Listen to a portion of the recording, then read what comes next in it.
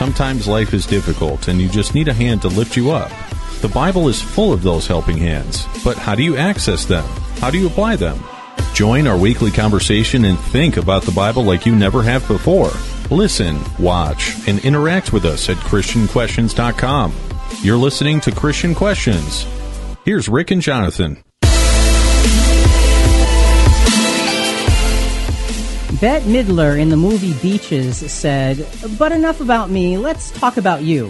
What do you think of me?"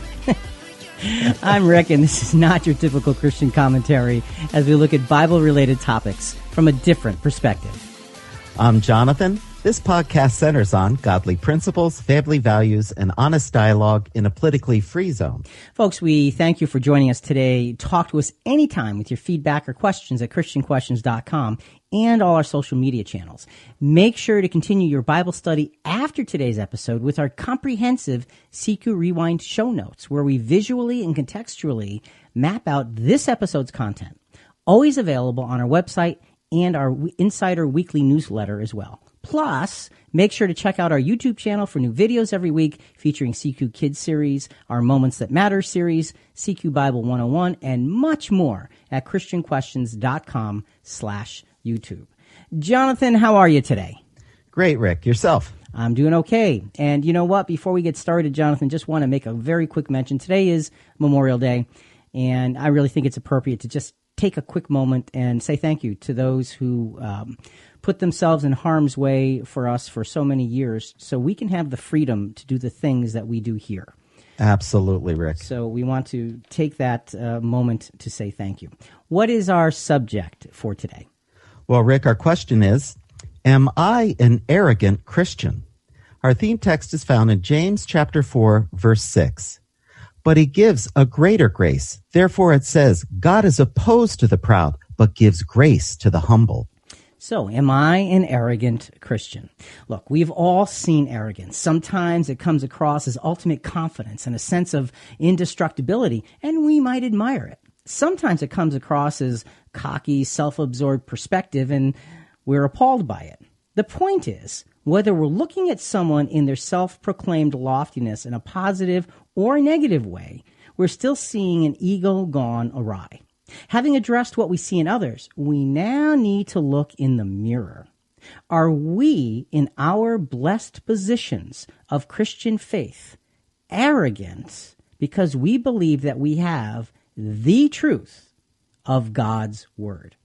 Now be careful with this answer because in some ways it might be a trick question.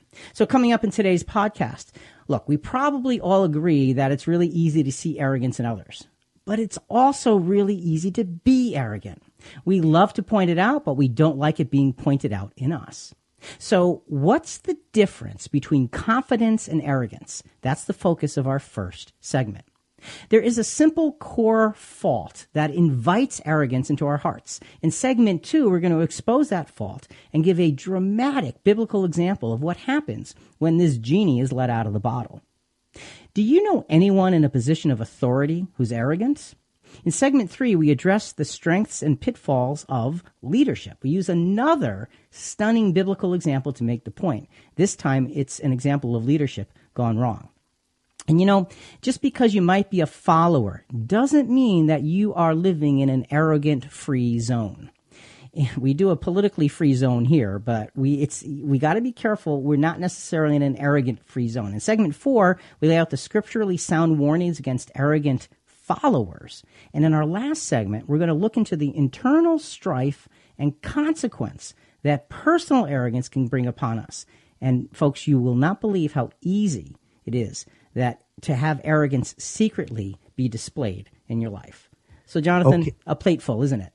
It is, Rick. So, is there a difference between arrogance and confidence, personal pride, and being pompous? Okay, is there a difference between those things? To find the answer to those things, we're going to have to do several things. First, we want to look at arrogance as defined in Scripture. Now, we're going to take a really small sampling of Scripture here. We're going to look at just 3 scriptures to give us a sense of what arrogance means throughout the Bible. The first scripture is Proverbs 16:18-19.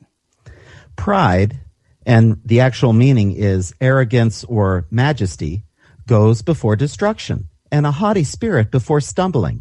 It is better to be humble in spirit with the lowly than to divide the spoil with the proud. Okay, so pride in this proverb scripture has this sense of arrogance and majesty. And I think that gives you a real feel for what arrogance is, looking at yourself as, from the standpoint of majesty.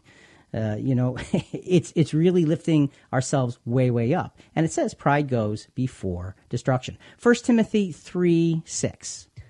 And now a new convert, so that he will not be conceited, which means inflated with self-conceit, and fall into the condemnation incurred by the devil. Okay, so in that scripture is talking about qualifications for those who would lead the church. And Timothy is saying, look, or Paul is saying to Timothy, rather, don't let new converts get into that situation because it's too easy for them to become conceited, to be full of themselves, and that's not what we're looking for. And then 1 John 2:15 and 16, another scripture that helps us to understand what arrogance means in scripture. Do not love the world, nor the things in the world. If anyone loves the world, the love of the Father is not in him. For all that is in the world, the lust of the flesh, the lust of the eyes, and the boastful pride. And Rick, in the Greek, boastful pride the word is braggadocio. Brag, isn't that interesting? Yes. So the eyes of the boastful pride of life is not from the Father, but is from the world. So this this bragging sense, and so we get this feel that arrogance is a big puffed up mess from these scriptures, and that really does reflect primarily what the scriptures say about it. So, Jonathan, each segment we want to do an arrogance alert. Maybe we should have had a little siren or something. Whoop, whoop. What's the arrogance alert here? Any type of self-lauding must be carefully watched. Where is God in my feelings? We have to be so careful because if we're patting ourselves on the back, first of all, it's going to hurt your arms eventually. Okay.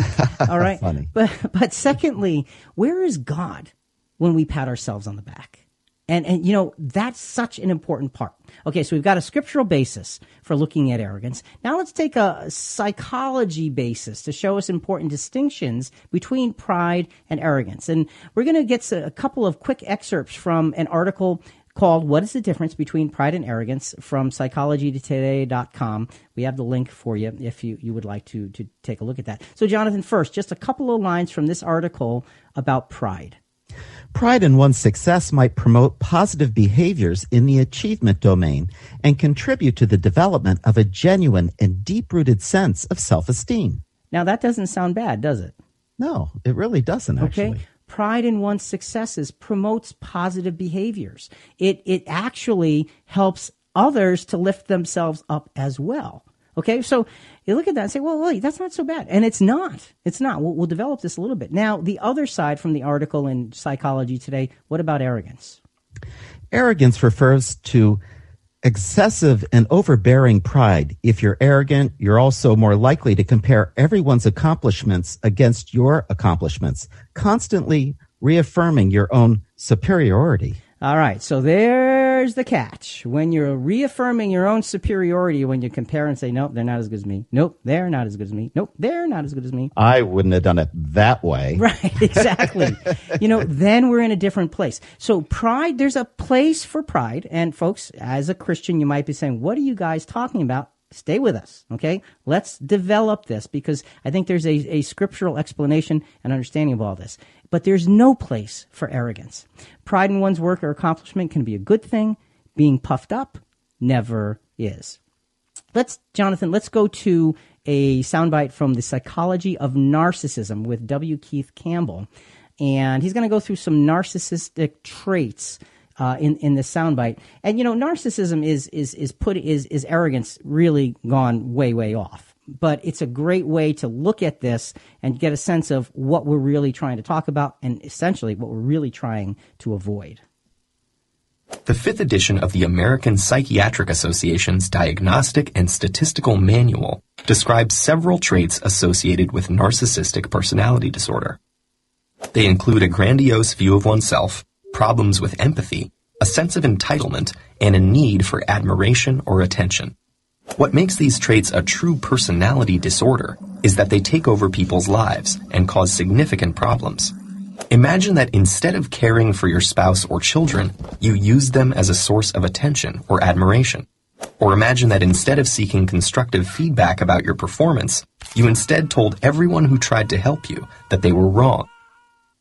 So that really gives you a sense of arrogance. It all becomes about me and not about anything or anyone else. And I become the centerpiece. And of course, we all know that when we get into that situation, it's a bad, bad thing. Absolutely. And if you think about the attitude of the world, entitlement is out there everywhere. Oh, I deserve this. Right.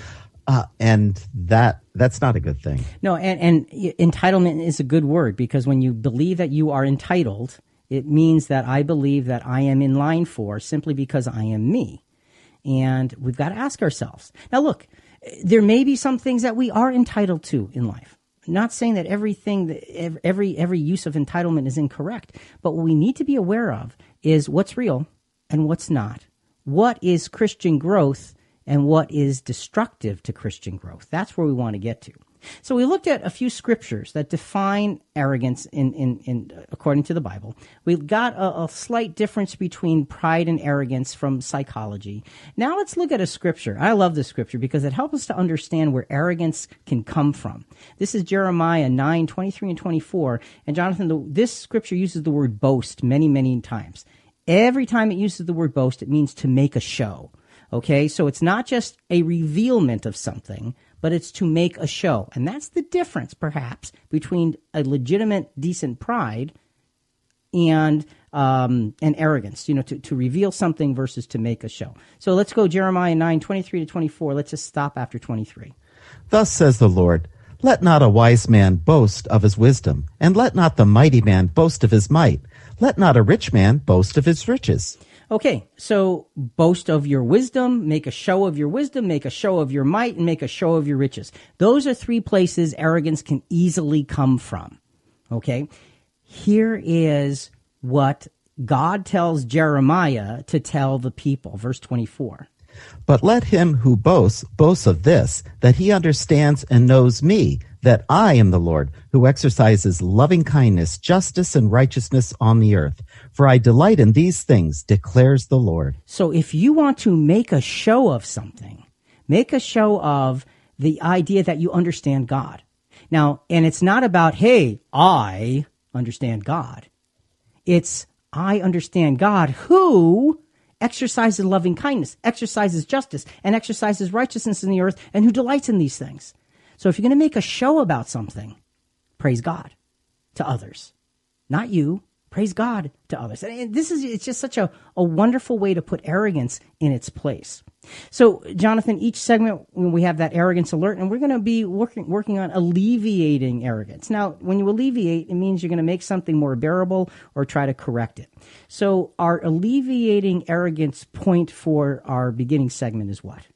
Well, Rick, history about our personal areas of strength is an important place to begin, for where we are strong dictates where we can also be weak. So, we have to be honest. We have to be honest about our personal strengths and just realize that strengths are an automatic go-to for arrogance to grow in. So strengths are good, but they also can be traps if we don't use them in the appropriate way. So confidence is great and arrogance stinks. Let's just make sure we have our priorities in complete order. What is the easiest thing to forget or put aside that would open the door to becoming arrogant? We're podcasting live every Monday night from 8 to 9:30. You can talk to us direct through our chat at ChristianQuestions.com. We also welcome your comments or questions any day of the week. Just hit the Contact Us button. We're now out of the starting gate. Let's pick up the pace for tonight's topic. Because we're physical beings, we tend to hold on to the tangible things in life far more easily than the intangible. Unfortunately, the most important thing to hold on to is godliness, which happens to be one of those intangibles. Put down godliness and watch how quickly your mind begins to stray. And so, Jonathan, really kind of the foundation of this whole thing is you got to hold on to godliness, both hands, both arms, wrap them around it and don't ever let it go. That's for sure, Rick. Yeah. That's well, for sure. and you know, the study and the discussion about arrogance is one everybody has to really be careful with, but it is really important because, you know, as you sit here and look, let's face the fact. Here you and I are talking about arrogance. Now, somebody could easily say, look at those two guys. They think they know everything. They're telling us how to not be arrogant. I mean, who do they think they are? And you could say that. So it really comes down to, if you've got something of value to say, how are you saying it? Because if it's of great value, but it comes across as this sense of overbearing and I'm it and you're not, it just takes us away from that godliness. So let's go to James 4, 13 through 17. These are great verses that help us with the principle of having godliness in the center of our lives. And before we go there, Rick, we have an arrogance alert. Oh, yeah, right. I knew that. I was looking at it and I thought, you know what? And this is really what you were talking about. This should be our focus. Okay. Going about our daily life with little or no vision toward heaven will lead to dictating our own destiny. And nobody should be doing that. As Christians, our destiny belongs in the hands of God. Amen. James 4, 13 to 17 kind of reminds us of that in a very strong way. Come now, you who say, today or tomorrow we will go to such and such a city and spend a year there and engage in business and make a profit. Yet you do not know your life and what you'll be like tomorrow. You are just a vapor that appears for a little while, then vanishes away. Instead, you ought to say, if the Lord wills, we will live and also do this or that. But as it is, you boast in your arrogance. All such boasting is evil. Therefore, to one who knows the right thing to do and does not do it, to him it is sin. So, and this is a simple thing. And, you know, Jonathan, James is saying, look, you go about your lives and you're making your plans and you're not stopping to consider the will of God. Now, look, we can go through our daily experiences and not stop to consider the will of God in every single little thing we do. You know, I mean, if I'm going to leave my office and I'm going to go get gas and then go pick something up at the store, I don't necessarily say, dear Lord, should I go get gas and go pick up something at the store? Is that your will? You know, you're going about your daily experience. That's different than what James is talking about. He's saying, you in your lives, you're saying, we're going to go create our destiny by going there to make money, to start a business and build this or that up. He's saying, but you're not saying if the Lord wills. And who do you think you are? You're nothing but like a vapor that just is here for a moment and gone in the next. It's God's will in your life that's more important than you building that business or doing that thing. So he's saying, don't be arrogant in those big decisions of life that say, here's what I'm going to do. You know, how do I know that's what I'm going to do? And, you know, I mean, Jonathan, in making those decisions, that's a hard thing sometimes, isn't it? It is. And you have to wait on the Lord, because when you pray and ask for his direction, sometimes it takes time. Other times it could be an immediate answer. But if we are truly following in Jesus' footsteps, we want to do the will of our Heavenly Father, just like he did. Yeah. And you know, we can make decisions that are not fully correct, and God can compensate for them. And overrule. And he does. He does. Yeah. In spite of ourselves. He can overrule on our behalf in spite of ourselves. So that we can, but the key is to be able to admit that it's God's will, not my will. Now, this is what I'd like to do. And I'm sure you've had the same experience where, you know, in life where there's something that you want to do, but you're not sure it's God's will. Right. And I know in my own experience, I say to the Lord, I really want to do this. This is Rick talking. I want to do this, but I want to do your will more than I want to do this. But I really do want to do this. And just in case you didn't hear, I really, you know, and it's being honest and letting his hand guide us. And I think that's really what this scripture is really focusing us on. Godliness first. Let's go to a soundbite. This is a TED Education talk, Why Incompetent People Think They're Amazing. I think that's a great title. And, you know, this gives some interesting statistics about what we think of ourselves. And this, to me, this is really fascinating. But psychological research suggests that we're not evaluating ourselves accurately. In fact, we frequently overestimate our own abilities. Researchers have a name for this phenomenon, the Dunning-Kruger effect. This effect explains why more than 100 studies have shown that people display illusory superiority. We judge ourselves as better than others to a degree that violates the laws of math. When software engineers at 2 companies were asked to rate their performance, 32% of the engineers at one company and 42% at the other put themselves in the top 5%. In another study, 88% of American drivers described themselves as having above-average driving skills. These aren't isolated findings. On average, people tend to rate themselves better than most in disciplines ranging from health, leadership skills, ethics, and beyond. So what he's saying is that statistically, when you look at how people measure themselves, we generally overinflate where we really are in the whole spectrum. Now, okay. Now, look, it probably isn't intentional in most cases, and you say, well, I am a better driver than most people. Okay, maybe you are, and maybe you're not, and maybe you're just as good as the other most people who say that they're a better driver than you too. So the point is, we have to be careful because human nature leans us to open the door to arrogance. And so we just have to watch out. And this is a great warning as Christians because the one thing we don't want, well, there's several things we don't want, but one of the big ones is to have an arrogant spirit before God. Mm-hmm. We just don't want to go there. So we need to get to our alleviating arrogance point. And usually, Jonathan, we do these points at the end of a segment, but here it's kind of like, let's give you the answer and then let's show it in Scripture. So what's the point to alleviate arrogance for this segment? Daily, clearly, and intentionally proclaim God to be our only God. Okay. That sounds so simple. Proclaim God to be your only God. Well, of course he is. Really? How often do we listen to ourselves or to the peer pressure around us or to our own desires without consulting God and do things that we may be considering to be a little bit off or a little bit too many times, Rick. Yeah, well, and that's the point, isn't it? That's the point.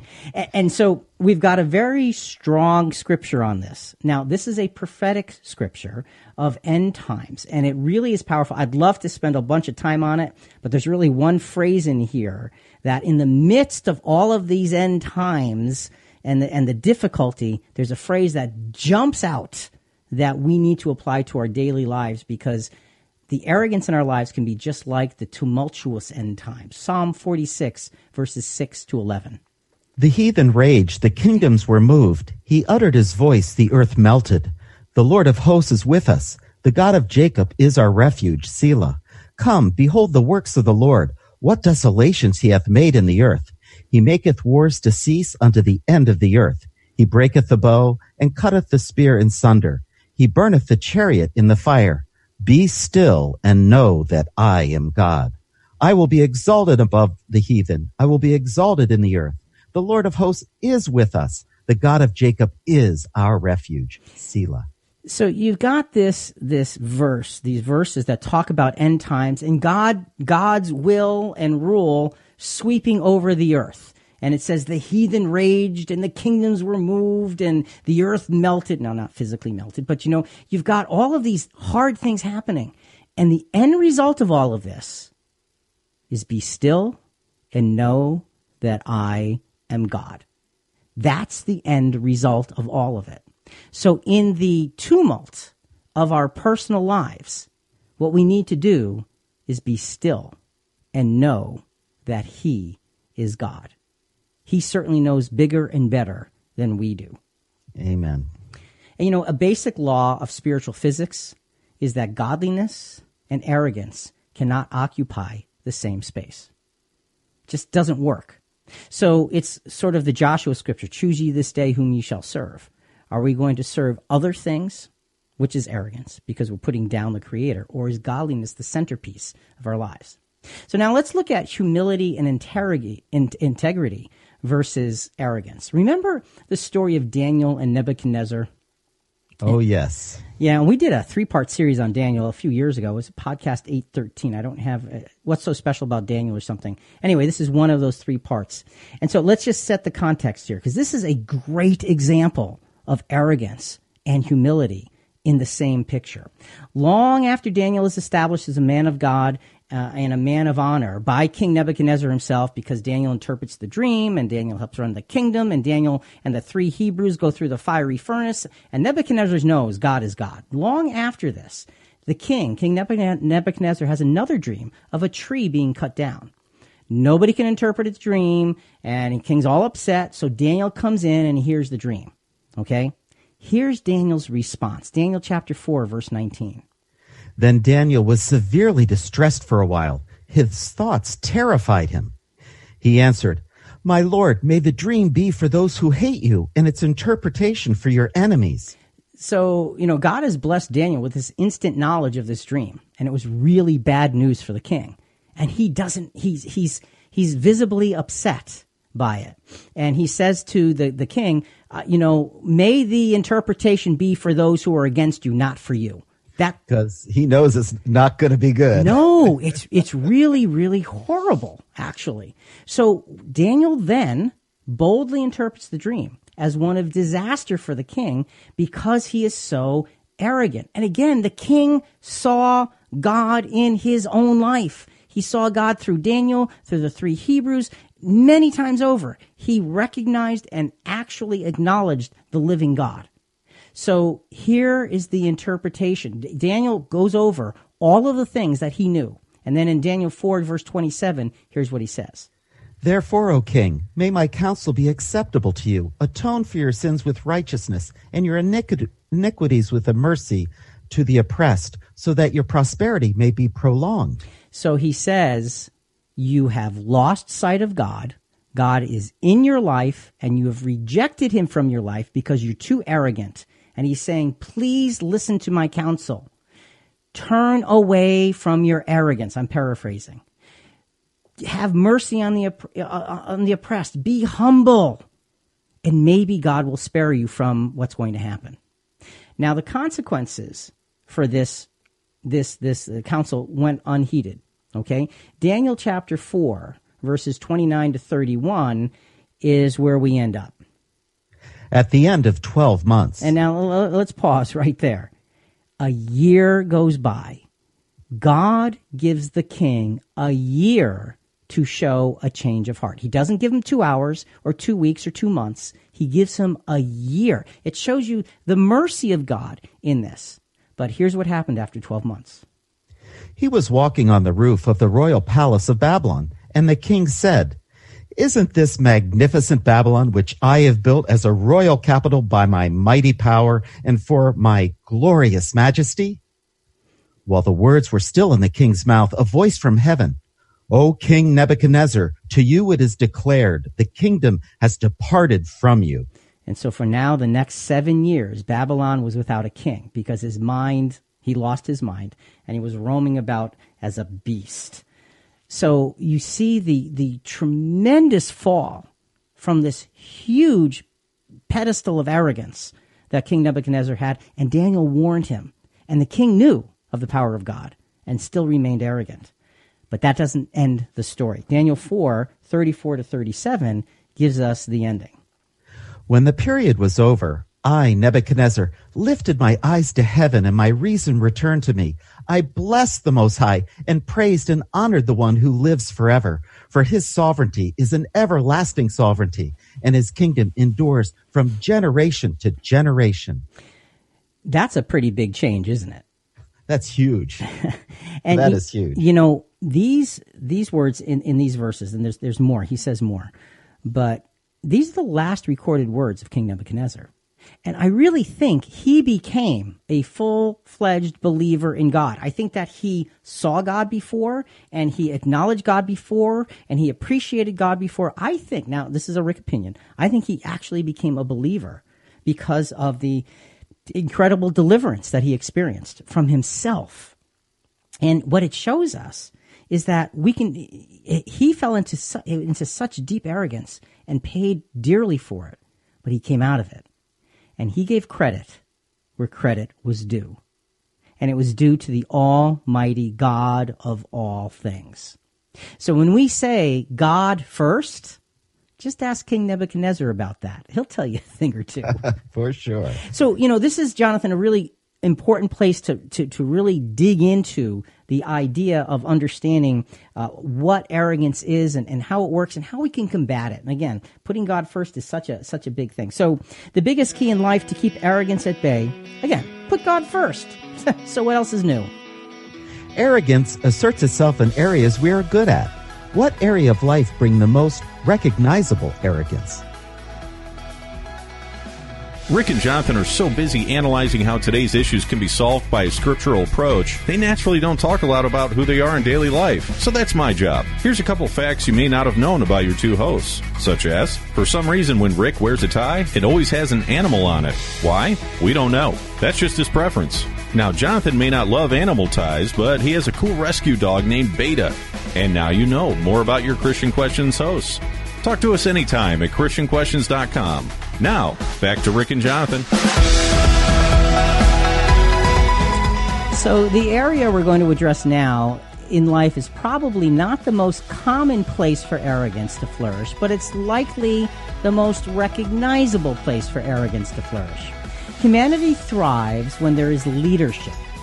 Too often, this powerful tool of moving groups to action is corrupted by the leader absorbing the successes of those they lead. And so we want to take this segment and look at leadership, because too often arrogance follows a leader and oftentimes overtakes that leader and then corrupts that leader. And we've seen it, I don't know how many times in history with big leaders in many places, and how many times in just commonplace life where leadership is such a great thing and can be so easily destroyed with arrogance. So what's the arrogance alert for this segment? Being a leader inherently invites personal pride. It distorts that which is sacred to becoming that which can arrogantly be exploited. It distorts that which is sacred. Now, we're talking specifically about spiritual leadership here, but, any leadership of any people is a sacred responsibility. It really is. In business, in family, in a school environment, it's a sacred responsibility, because as a leader, you are drawing those to follow something. And the responsibility is to get them to follow that which is highest in whatever it is that you're doing. So arrogance can mess that up in a big, big way. Let's look at 1 Peter chapter 5, verses 1 through 3. Therefore I exhort the elders among you, as your fellow elder and witness of the sufferings of Christ, and a partaker also of the glory that is to be revealed. Shepherd the flock with God among you, exercising oversight, not under compulsion, but voluntarily, according to the will of God, and not for sordid gain, but with eagerness, nor yet as lording it over those allotted to your charge, but proving to be examples to the flock. And Rick, this scripture made me think of the growth that Peter had in saying these words. Do you remember the experience when Jesus washed his feet? Very well. And he said to Jesus, "No, not your way. Never are you going to wash my feet." Yeah. And you hear his words here saying, I, according to your will, not lording it over, be willing to listen, to be a part of the body of Christ. It just, his maturity jumps out at me. Well, and it really does, because, here's the Apostle Peter. He was the spokesperson for the apostles. He was the one who at Pentecost stood up and controlled the crowd and spoke the words. He was the guy people went to. And he's telling them how important humility is. But he doesn't say, it's I, Peter, the spokesperson at Pentecost. He doesn't say it's I, Peter, the one that Jesus always talked to and that the apostles always spoke through. He says, I exhort you as your fellow elder. He doesn't put himself on any pedestal whatsoever. And you're right, the growth and the maturity is startling when you see the mistakes, Peter's mistakes are very easy to find in Scripture. Oh, they are. And we look at that and say, oh, it's okay because I made a mistake too. Well, yeah, we're glad that Peter made his mistakes because we learn from them and we find comfort in them. Yes. But we don't as easily recognize the maturity. And the reason we don't is because maturity by definition is understated. It doesn't have to have a light shown on it. It just exists. And so his maturity is embedded in the goodness of Scripture. And so what we're seeing is this powerful, deep, abiding, spiritual humility and grace that says, as your fellow elder, trust me when I tell you, you need to have humility, to exercise oversight voluntarily with eagerness and be an example to the flock. Not a wolf over the flock, but an example to the flock. So it's a great example of how leadership should look. Thank the Apostle Peter for that. So now, to alleviate arrogance relating to leadership, what's the point? For leadership to remain effective, the leader must have their fingers upon their own pulse, with just as much intensity as they have them on the pulse of the organization. In leadership, it's a very common thread to talk about, well, do you have the pulse of your organization? Is your finger on the pulse of your organization? Do you know what they're thinking? Do you know what they're saying? Do you know what the grumblings are? Do you know what the attitude is? That's what it means to have your finger on the pulse. But what we're seeing from the Apostle Peter here is understanding that we need to have, if you're a leader, you need to have your finger on your own pulse as well. What are the grumblings? What's the attitude? What's going on behind the scenes in your own head with the leadership responsibility you've been given? And that's why in 1 Peter 5, 1-3, we read what he said about being examples to the flock, and then he continues in 1 Peter 5, verses 4-7. And when the chief shepherd appears, you will receive the unfading crown of glory. You younger men, likewise, be subject to your elders, and all of you, clothe yourselves with humility toward one another. For God is opposed to the proud. And Rick, that word proud means haughty. But it gives grace to the humble. Therefore, humble yourselves under the mighty hand of God, that he may exalt you at the proper time, casting your anxiety on him because he cares for you. It's really interesting that in many cases, especially in the New Testament, where arrogance is brought up or the potential for arrogance is brought up, the remedy is right follows it. That's right. The humility, right, yeah, Rick? Yeah. And you see it right there. So Peter says, God's opposed to the haughty, the proud, those who are building themselves up beyond where they should. Now look, there's a difference between recognizing an accomplishment as something worthy versus exalting the accomplishment as something worthy. And Rick, as fathers, we do that with our kids. When they accomplish something that they work hard for, we tell them, hey, I'm proud of you. Good job. Way to go. There's nothing wrong with that, is there? No. Now, your kid probably didn't do as good as my kid, but... what was that? Well, and that's the point. That's what arrogance looks like. Yeah, sure, your kid did well. Not as good as my kid, but, that sense of, yeah, I'm better. And that's poison. It's poison. That wasn't Rick talking. That was Rick playing a part. Let's get it straight, okay? I want to make sure it's really clear because we need to understand the poison that can run through our words, and it can be a subtle little thing, but what it's doing is pushing someone else down because we're trying to use the leverage of pushing them down to put ourselves up. And that has no place in Christianity. Here's the thing. Arrogance will stumble when we are humble. God lifts us up in the right way. We oftentimes don't know how to properly lift ourselves up. Again, it's okay to acknowledge something good that was done. And to say, to another leader after maybe they give a sermon or do a study or Jonathan, after we do a podcast, they say, hey, Jonathan, really good job tonight. Really good. Thank you for your effort. That's a good thing to say.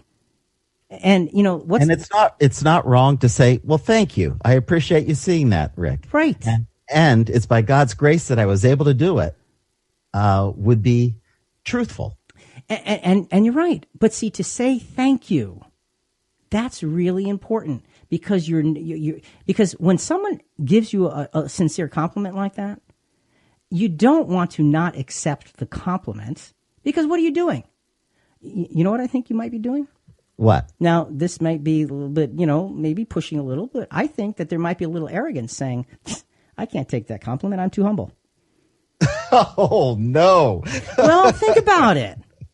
Why wouldn't we say thank you? Just be thankful for that person wanting to encourage you. So accept it and saying thank you is such an important thing. Let's go back to David Dunning with the TED Education, Why Incompetent People Think They're Amazing. And remember, in the previous soundbite, he was saying how we see ourselves, just in a better light than we see others naturally. That's kind of the way we see ourselves, even if it may not be true. Well, let's continue this thought a little bit further. So who's most vulnerable to this delusion? Sadly, all of us, because we all have pockets of incompetence we don't recognize. But why? When psychologists Dunning and Kruger first described the effect in 1999, they argued that people lacking knowledge and skill in particular areas suffer a double curse. First, they make mistakes and reach poor decisions. But second, those same knowledge gaps also prevent them from catching their errors. In other words, poor performers lack the very expertise needed to recognize how badly they're doing. For example, when the researchers studied participants in a college debate tournament, the bottom 25% of teams in preliminary rounds lost nearly 4 out of every 5 matches. But they thought they were winning almost 60%. Without a strong grasp of the rules of debate, the students simply couldn't recognize when or how often their arguments broke down. So I think a great message from that is every one of us needs to be really aware of how much we don't know and how much we don't see. I see things through my eyes, and it's a good hint when your eyes need glasses even to just see straight, okay? We see things through our own eyes, and sometimes that vision is simply not complete.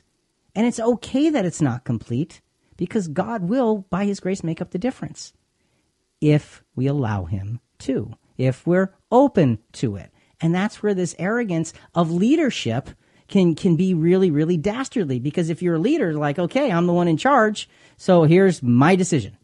And, like you said earlier, we were talking about, following God's will. You said, sometimes you got to back off and take a little time and consider. Mm-hmm. And that's really important in this area. Let's go back to the story of Daniel. Now, Nebuchadnezzar passed away, okay? And again, I really, really do believe, this is a Rick opinion, that he became a believer, a true believer in God. 13 years after his death, Belshazzar, the young, egotistical, I'll add the word arrogant, co-king, because his old father is still alive, makes a great feast for 1,000 of his nobles. So, and look, Jonathan, kings have a way of just becoming arrogant because everything is about your majesty, your highness, your eminence, and just if you are recognized by those words all the time, it goes to your head. It just does. So he makes this feast for 1,000 of his nobles. Daniel chapter 5, verses 2-3. Under the influence of the wine, Belshazzar commanded that they bring in the vessels of gold and silver that his father Nebuchadnezzar had taken out of the temple in Jerusalem, so that the king and the lords, his wives, and his concubines might drink from them. So they brought in the vessels of gold and silver that had been taken out of the temple, the house of God in Jerusalem, and the kings and the lords and his wives and his concubines drank from them. Okay, so in his drunken revelry, he's expanded and degraded things to now defile the temple vessels and to include these women, his wives and his concubines, in this folly, and they all drink from these sacred vessels of God. Now, this is the same kingdom where Daniel is still there, and you have the Hebrew influence that was so marked during the reign of Nebuchadnezzar. And wasn't his history known to Belshazzar? It had to have been, right? Of course it was. King Nebuchadnezzar. This is probably his grandson then. Yes. Yeah, I'm pretty sure it's his grandson, yes. So then what happens at this feast? We're going to really condense this down from that same podcast that we talked about previously. The handwriting on the wall comes. This hand, I mean, talk about a scary thing. In the scriptures, it says that his knees knocked together out of fear. That's how scary this was. This hand comes and writes on the wall. The king panics. You know, they're all drinking their wine and having a good time, showing how powerful they are. So he calls his astrologers and the Chaldeans and the soothsayers, and he offers a reward to them to understanding this mysterious writing. Of course, nobody can understand it. Then somebody says, hey, that guy Daniel, remember him? He'll be able to figure that out. So Daniel comes before the king. And now remember, there's this reward that the king, as soon as Daniel comes before him, he says, interpret that writing, and I'm going to give you up to a third of my kingdom, and I'm going to give you this, and I'm going to give you that. And, you know, again, it's the arrogance. What's Daniel's response? Daniel 5:17. Then Daniel answered and said before the king, keep your gifts for yourself or give your rewards to someone else. However, I will read the instruction to the king and make the interpretation known to him. So Daniel, before he reads the inscription, he doesn't make it that easy. He recaps the history of King Nebuchadnezzar. And he reminds Belshazzar of all of the influence God Almighty has had that has happened within the kingdom. So he puts all of the history in place, and then Daniel directly faces the overwhelming arrogance of this young and prideful man. In Daniel 5:22 to 28, and we got selected verses here. Yet you, Belshazzar, have not humbled your heart, even though you knew all this, but you have exalted yourself against the Lord of heaven, and you have praised the gods of silver and gold and bronze and wood, iron and stone. But the God of those whose hand you are, with your breath of life and all your ways, you have not glorified. This is the interpretation of the message, meaning God has numbered your kingdom and put an end to it. Tekel, you have been weighed on the scales and found deficient. Paris, your kingdom has been divided and given over to the Medes and Persians. And that very night the kingdom fell. Now, you know, again, you have the picture of arrogance with this young man who thinks he's everything. And Daniel says to him, after he recounts all of the history of Nebuchadnezzar, he said, you knew all of this, so you are responsible. You know that the God of heaven was the God who took your grandfather and allowed him to be a beast for 7 years and then brought him back.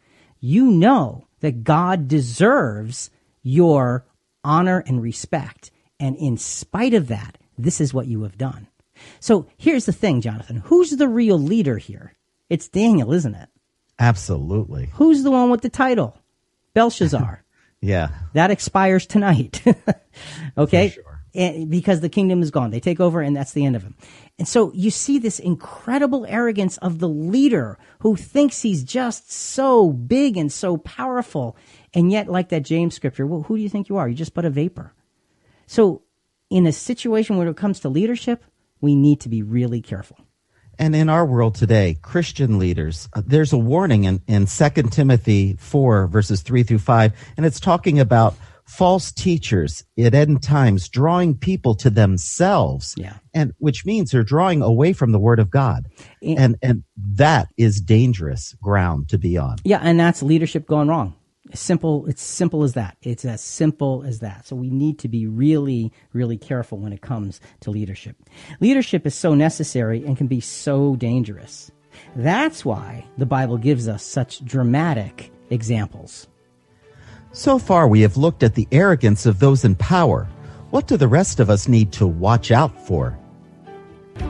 Before we turn the page, we wanted to tell you about CQ Rewind. It's a free weekly service provided by our great team of contributors who help the guys prepare for each episode. It's an in-depth look at their research, scripture, and much more, showing you the map of Rick and Jonathan's content journey. Now let's continue finding out the better answers as we ask the better questions. Because there are few shepherds and many sheep does not mean the sheep have no worries regarding arrogance. On the contrary, we need to double down in our efforts to maintain humility, for the temptation of being enticed by arrogance is actually more insidious for those who follow rather than those who lead. And that might be startling, but the scriptures bear this out in a really big way. And so just because you're not a leader, you can say, well, okay, I don't have to worry about being arrogant. Oh, just hang on and let's go through some scriptures here, and then let's revisit that thought, shall we? This just a couple of lines, Jonathan, from an article called What is Arrogance? This is just a small excerpt and it's from personalityspirituality.net. Again, we can get the link for you in our CQ Rewind material. Arrogance is a way of manipulating others' perceptions of yourself in order to avoid taking a hit to your self-esteem.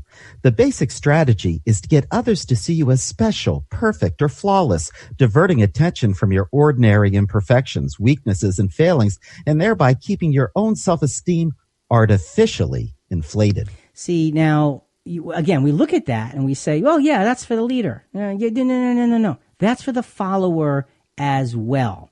Okay, and here is what we mean by this. Here's the arrogance alert. Do not fall prey to establishing a following behind someone who does not want a following behind them. This attributes arrogance to the perceived leader and exposes personal arrogance of being in the best camp. Okay, so one of the dangers is establishing the divisiveness of picking and choosing the leaders that we want to follow within the body of Christ.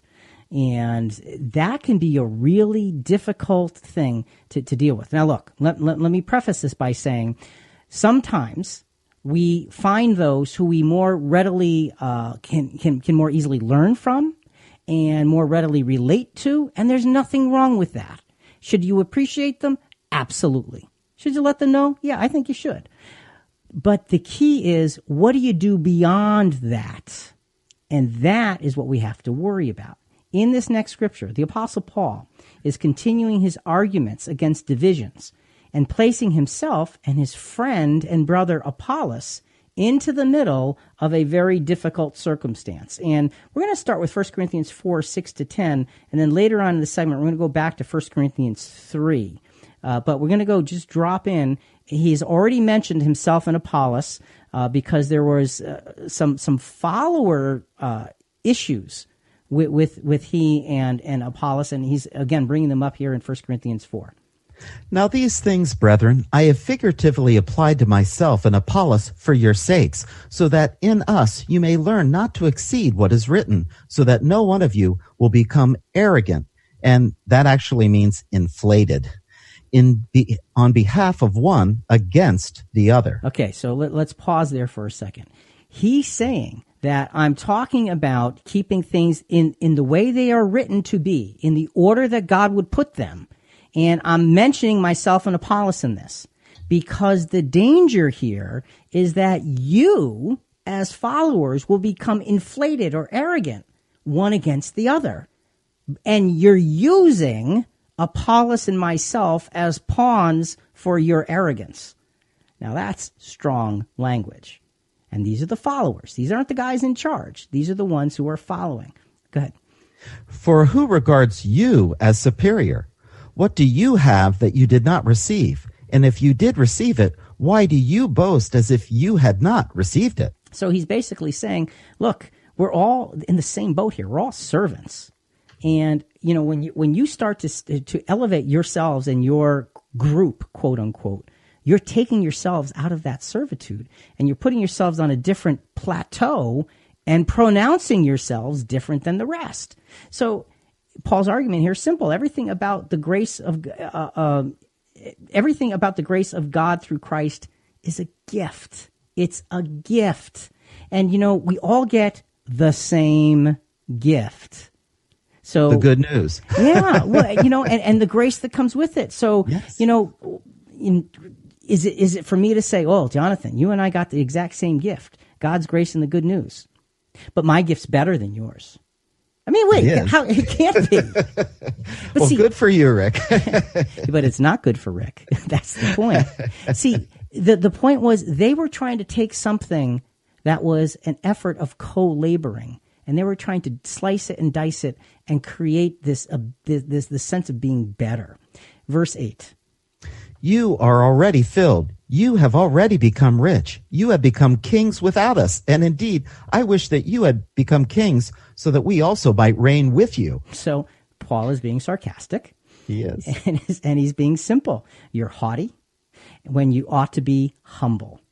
He's saying, you're treating yourselves like kings. You're not. And here's his conclusion. For I think God has exhibited us apostles last of all, as men condemned to death, because we have become a spectacle to the world, both to angels and to men. We are fools for Christ's sake, but you are prudent in Christ. We are weak, but you are strong. You are disgusted, but we are without honor. Okay. I'm sorry, you are distinguished. You are distinguished, but we are without honor. Yeah, and Paul is kind of disgusted, actually, at this point when he's looking at this, because he's saying, look, let me be honest with you. And this is the Apostle Paul speaking. I'm an apostle, and we are here to serve. And if anybody has the ability or the right to be lifted up, you've only got 12 of those apostles. And yet the apostle is saying, you have lifted yourselves up. We were fools for Christ. And you know what?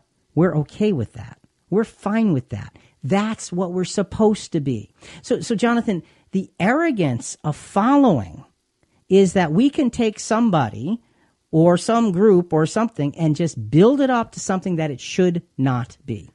Rick, before the podcast, you mentioned an email that was sent to you, and I think this is the perfect place for that. Yeah, we got an email from a pastor, actually, I think in North Dakota. And there was a disagreement on some pretty big doctrinal things, and asked our perspective and gave him our perspective, and he wrote back.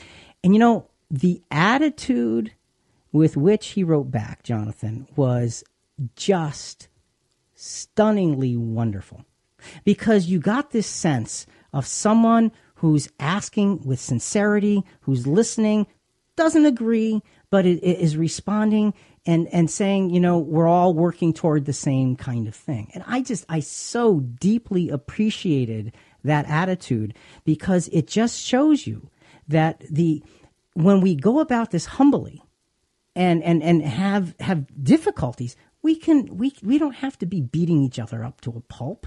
We can work through them. So you're right. It really is a great example of someone being very, very Christian in their attitude, and I really am deeply appreciative of that. So in this example, these followers in their divisiveness were acting superior to the apostles themselves. And the Apostle Paul is just bringing it out, saying, look, you're completely in the wrong place. Following can be dangerous. It can really be dangerous. Let's go to a different soundbite. This is from Alexa Fisher, Communication Tips and Understanding Arrogance. And she's going to be going through 2 of 3 coping tips in terms of dealing with when you come across arrogance. From time to time, yes, I do meet which one could consider arrogant people. And for me, I try to make them feel a little bit more calm around me. Or I create this little space between us so that if there is an idea that's coming out at me, I let it float a little bit before immediately reacting. When you have that kind of negative energy coming at you, it's so easy to immediately respond, but you don't want to respond. You just want to give it a little space and say, oh, that's an interesting idea. Okay, I can think about that. Give it some space so you're not getting the daggers. The other thing is that you need to be hyper aware of your feelings around arrogant people, because subconsciously they're trying to tear you down a little bit because of their own insecurity. So you need to really make sure when you're feeling it coming at you that you're really protecting yourself, that you're kind of creating this bubble and this wall, this invisible wall, like the firewall between you and that individual. And those are really important points. Give it space. And don't react, pause and then respond. And then also realize that if somebody is coming at you, in that I'm going to bury you because I'm better than you perspective, you just got to let that roll off your back. It is not meant to be taken to heart. Now, afterwards, you can say, okay, let me consider. Did they have a point about, my weakness here, there, or there? If they did, great, then you learned something. If they didn't, great, then you learned something. So I like that. really, you just got to put things in order with these kinds of things. Alleviating arrogance, Jonathan, for the next few minutes, let's talk about alleviating arrogance. What's the point? Never elevate yourselves or others. Never elevate your pastors or teachers. Rather, consider each to be doing their part, just as the least significant one does theirs. And I really am a stickler on this, Jonathan. Look, it's okay to recognize good work. It's okay to recognize someone who's got maybe talent in this area or that, or who's a very good teacher, or who's a good encourager, or whatever it is. It's okay to recognize those things. But it's not okay to lift those individuals above others, because they don't belong above others. We all are the same. It's called the body of Christ. It's not the body of Christ in tiers, okay? It's the body of Christ together. It doesn't matter which part you are. You have an integrated function with all of the other parts. And again, we go back to 1 Corinthians chapter 3. The Apostle Paul now is going to be talking about himself and Apollos because they had this big problem with the elevation of leaders who didn't want to be elevated. 1 Corinthians 3, 4 through 10. For one who says, I am of Paul, and another, I am of Apollos, are we not mere men? What then is Apollos, and what is Paul? Servants through whom you believed, even as the Lord gave opportunity to each one. I planted, Apollos watered, but God was causing the growth. So then, neither the one who plants nor the one who waters is anything, but God who causes the growth. So, the apostle is being very plain. Look, we each did what we were called to do. And the argument was, well, the Apostle Paul, I'm following him. And the other side is, well, no, we're following Apollos because Paul didn't explain anything. Apollos, he opened up the scriptures to us. He's special. And so you had this argument on both sides, and they're both building themselves up and gathering followers behind them. Meanwhile, Paul and Apollos didn't want any of it. They did it all by themselves. So you see, arrogance amongst followers is easy.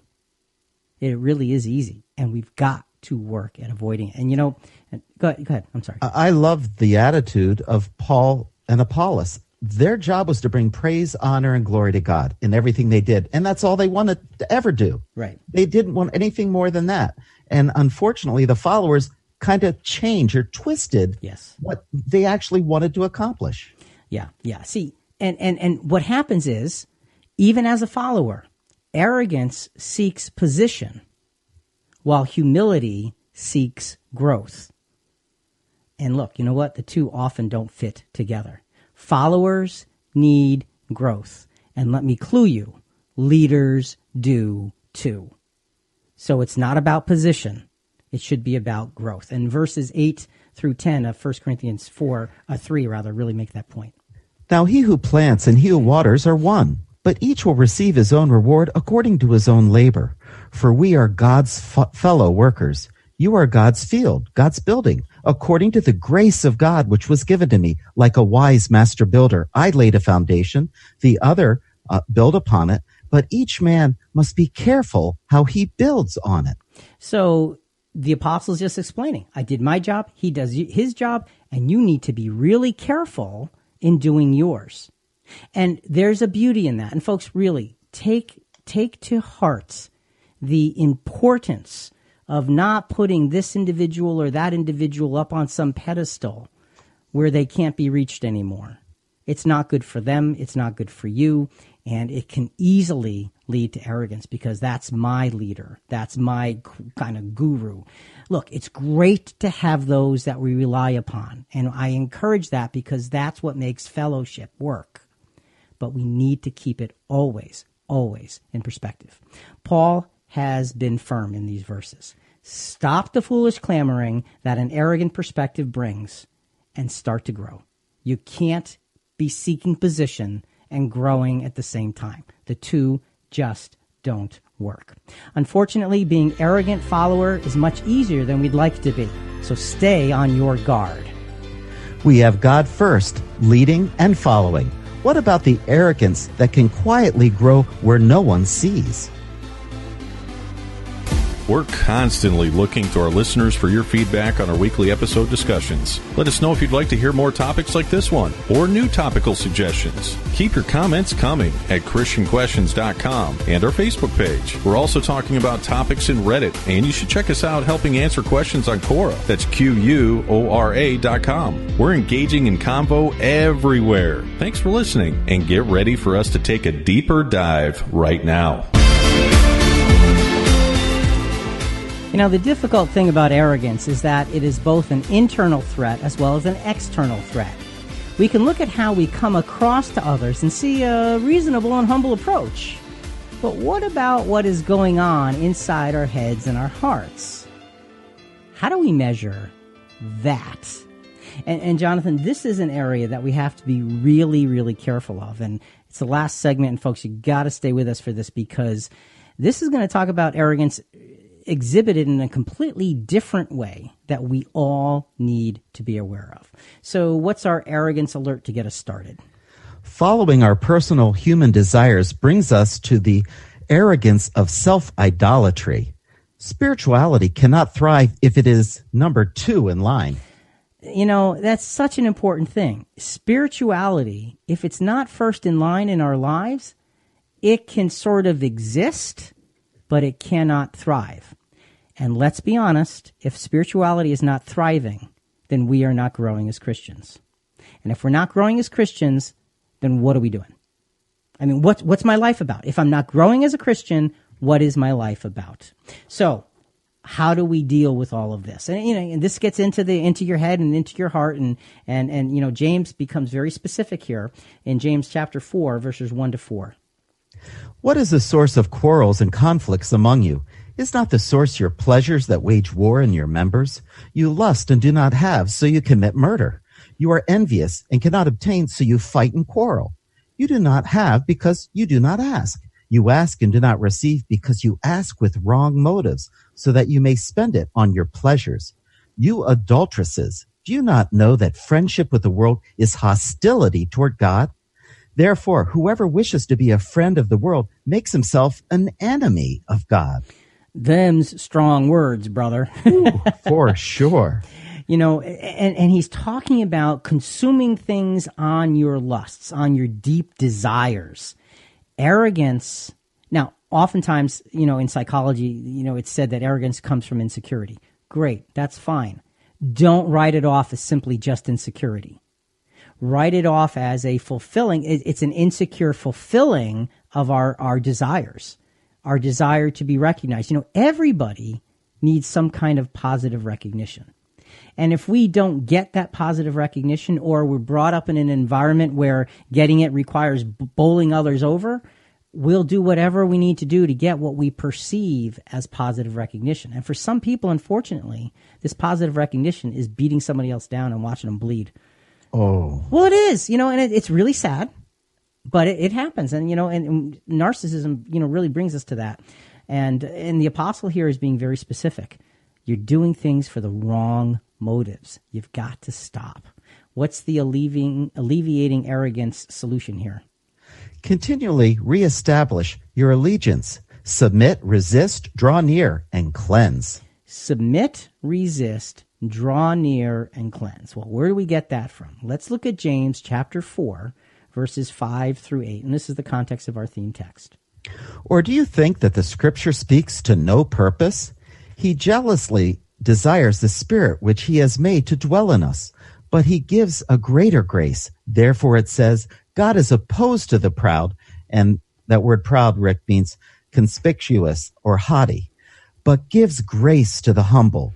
Submit, therefore, to God. Just hang on one second there. Let's. Okay. Sorry about that.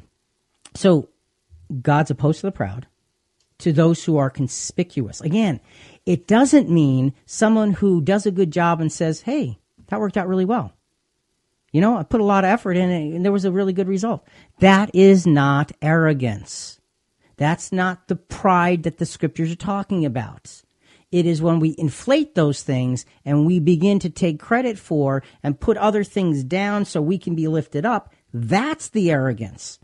So it's okay to compliment, to be complimented, as long as it's sincere, But it's not okay to put yourself in the center, because if you put yourself in the center, you take God out of the center. God is opposed to conspicuous, the haughty. And, when you make yourself conspicuous, it's like somebody's going to take a picture of the group, and at the last second, you just kind of just get in front of everybody and put your arms out. You're being conspicuous. Look at me. Yeah. He's opposed to that, but he gives grace to the humble. And now, verse 7 and 8 of James 4, 5 through 8, verses 7 and 8, give us those 4 things. This is how to keep yourselves humble. Submit, therefore, to God. Resist the devil, and he will flee from you. Draw near to God, and he will draw near to you. Cleanse your hands, you sinners, and purify your hearts, you double-minded. And I should have said purify. There's 5 steps, not 4. I missed one. Oops. Submit, resist, draw near, cleanse, and purify. Cleanse your hands, purify your hearts. When we find ourselves in an arrogant position, I think that this scripture is helping us to say, here's how to back down from such a situation. And any one of us can be arrogant. Even those of us who don't think that we're so good, we can still be very arrogant. And we're going to get into that in just a quick moment here. One more verse, Proverbs 3:34. Surely he scorneth the scorners, but he giveth grace unto the lowly. So, unto the lowly. Now, what does that mean, unto the lowly? Is the lowly person, and I'm not going to answer the question, I'm just going to ask the question at this point, is the lowly person that walks around dragging themselves around saying, I'm really no good for anything, there's really nothing good in me, it's all God's grace, and I have nothing to offer, and that's just me, and that's all there is, and I'm sorry, but, I've got nothing, and, I am nothing, and can't be anything, but, it's God's grace. Yeah, go ahead. I have another verse that goes with this. Philippians 2:3.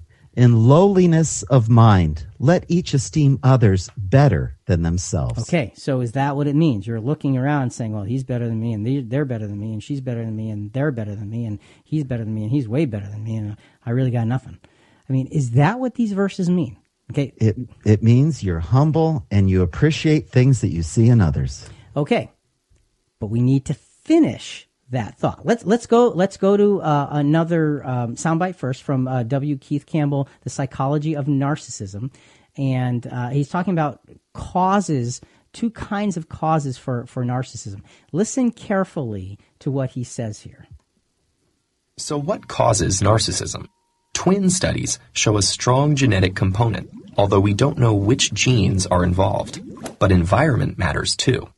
Parents who put their child on a pedestal can foster grandiose narcissism, and cold, controlling parents can contribute to vulnerable narcissism. Narcissism also seems to be higher in cultures that value individuality and self-promotion. In the United States, for example, narcissism as a personality trait has been rising since the 1970s, when the communal focus of the 60s gave way to the self-esteem movement and a rise in materialism. More recently, social media has multiplied the possibilities for self-promotion. Though it's worth noting that there's no clear evidence that social media causes narcissism. Rather, it provides narcissists a means to seek social status and attention. Okay, he said a lot of things there. I want to focus in on one thing specifically. He talked about grandiose narcissism and vulnerable narcissism. And both of them are not good. We always focus on the grandiose part, and we don't hardly ever focus on the vulnerable part because it's harder to figure out. Now, sometimes arrogance can be manifested in our lack. And that's what I was beginning to describe before. We perhaps cannot do what others can, so we have pride and even brag about our inabilities.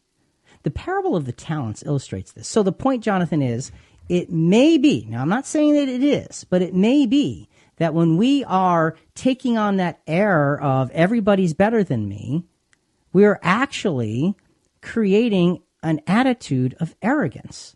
You say, well, how can that be? Well, let's listen. We're going to drop in on the parable of the talents right at the end. Remember, they're all given, one's given 1 talent, one's given 5, 1, 2, and 5, or whatever it is, and everybody comes back and they report in. And here's the reporting in of the person who was only given the 1 talent. Matthew 25, verses 24 through 27. And the one also who had received the 1 talent came up and said, Master, I knew you had been a hard man, reaping where you did not sow, and gathering where you scattered no seed.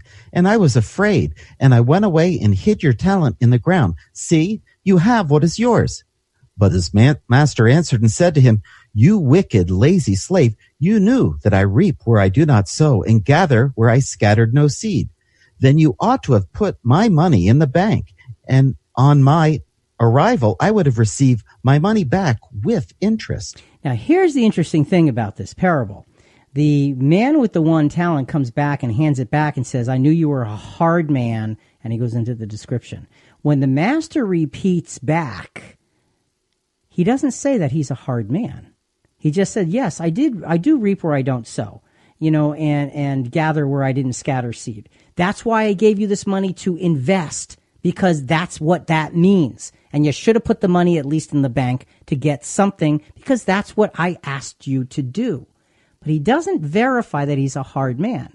He is an exacting master who said, this is your job. Multiply this. Okay, so here's the thing.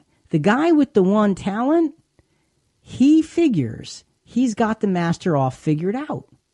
So he's jumping way ahead and saying, I'm just gonna wrap this thing in a napkin and keep it safe and just give it back to him, because I know him. He's a hard man, and I'm gonna give him back what he gave me, and he'll be fine.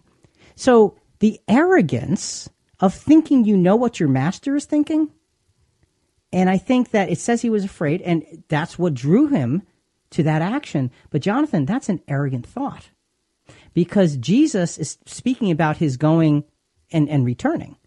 Okay? Right. So right. Jesus is the master here. And do we have a sense of what God's providence through our Lord Jesus is going to bring to us? And do we bury our talents instead of using them to do the Lord's will and to honor him? Yeah. And he did. This is, I would confuse the pounds. He buried the talent in the ground. So here's the thing. It was arrogant of the person with the 1 talent to do nothing with it, because he figured he knew the future. That really makes sense. So here's the danger. And I know a lot of us do this. So when I describe this, don't say, oh, Rick thinks I'm arrogant.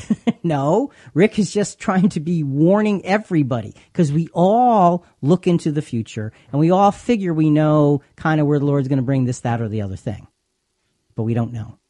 And it's arrogant to park ourselves into figuring out the future instead of waiting for God to unfold it. It's arrogant. And so when we have little, we maybe don't have the talents of somebody else or the abilities or the opportunities or whatever it is. If we're saying, well, I've got nothing. Why did God call you? Because they had something. Yes. And that's the point. We all have something. Even if it's the power of prayer, even if it's the power of just of lending a hand, even if it's not something great. You know what it says about the body of Christ? That the lesser members of the body have greater honor. And so it's a very distinct possibility that we can become arrogant in our thinking, well, the Lord doesn't have anything for me anyway, anything big and special, so I'll just kind of stay on the sideline. Who do you think you are? God didn't call you to stay on the sideline. Be engaged, however it is you can be. So we got to be really careful of that, Jonathan. Okay? Makes sense. The 1 talented servant figured he knew the master's mind and he could step ahead of him, but he was wrong. He was wrong. Last soundbite. This is from Alexa Fisher, and this is great because what she does in this soundbite is she gives us a very practical sense of handling somebody who's arrogant. I love what she says here. And then thirdly, really send them some compassion. If you know that it's coming from a place of insecurity, or you have a hunch, or you want to buy into my theory, send them compassion, because insecurity is painful. Insecurity is something that is a challenge. So like anybody you would come into contact who had a challenge, send them your grace to help ease their insecurity. And when you're coming from that place, believe me, the dynamics change instantly. And suddenly they feel okay to come down a few pegs, and you meet them somewhere in the middle, and then you can truly have a meaningful exchange. Try it. So, you don't try to match arrogance with arrogance. You send compassion. I think that's such wonderful, clear advice. Just something to really be focused on. Sending compassion, even when it just irks you. Because look, face it, folks that are that way, what are they struggling with? And just allow that grace to flow a little bit. I think it's great advice. Just some things that we can do to overcome arrogance, Jonathan, from How to Overcome the Perception of Being Arrogant. Again, one of the articles this is from Numi.com articles. 4 points. Go ahead. What's the first one? Number 1, listen, ask questions, and collaborate. Okay. So sometimes if we are in a position where we think we might be falling into arrogance, this is good advice. Listen, ask questions, collaborate, work together. And collaborate means give and take. And that's such an important thing. What's the next one? Share credit and build others up. It's so important to share credit. And, maybe you were the star for the moment, but who supported you? And maybe you did 92% of the work. Who did the other 8%? If you share credit, as good as you might be, it still goes so much further than hoarding it for yourself. How about the third point, Rick? Don't correct others unless they give you permission. That is huge. It is. And if we find ourselves volunteering corrections for others, we got to ask ourselves what's going on in my own head and heart. And then what's the fourth one, Jonathan? Seek feedback. And again, seek feedback. Don't ask, like the initial quote from our podcast tonight was, but enough about me. Let's talk about you. What do you think of me? That's not the feedback we're talking about. No. Okay. What we're talking about is putting yourself in a position where you are willing and able and ready to listen. Arrogance doesn't listen. So folks, look, this is an important part of our Christian walk. And every one of us can fall into the issues of arrogance. What we need to do is be aware and be humble about how am I going to help me get out of my own way. I'll let Jonathan worry about himself. And if he asks me for help, I'll help. If not, I can still pray. But how do I get out of my own way so I can, get this, glorify God with my thoughts, words, and actions instead of glorifying me? This is the battle against arrogance. For Jonathan Rick and Christian Questions, it comes down to putting yourself in a position where you are willing, ready, and able to fight against those things that take us away from godliness. Think about it. Folks, listen, we really do want to hear from you. Give us your feedback or send us your questions on this episode and other episodes at ChristianQuestions.com. Also, a big part of spreading the word about our program is subscribing to Christian Questions in iTunes or Google Play or Stitcher or whatever your favorite podcast channel is. Please rate us and review us. We greatly appreciate it. Coming up next week, we'll be talking about Does the Bible Contradict Itself? Part 2. Some of the things we'll address are, should we kill? Should we tell lies? Does God accept human sacrifice? Are all these things in Scripture? Talk to you next week.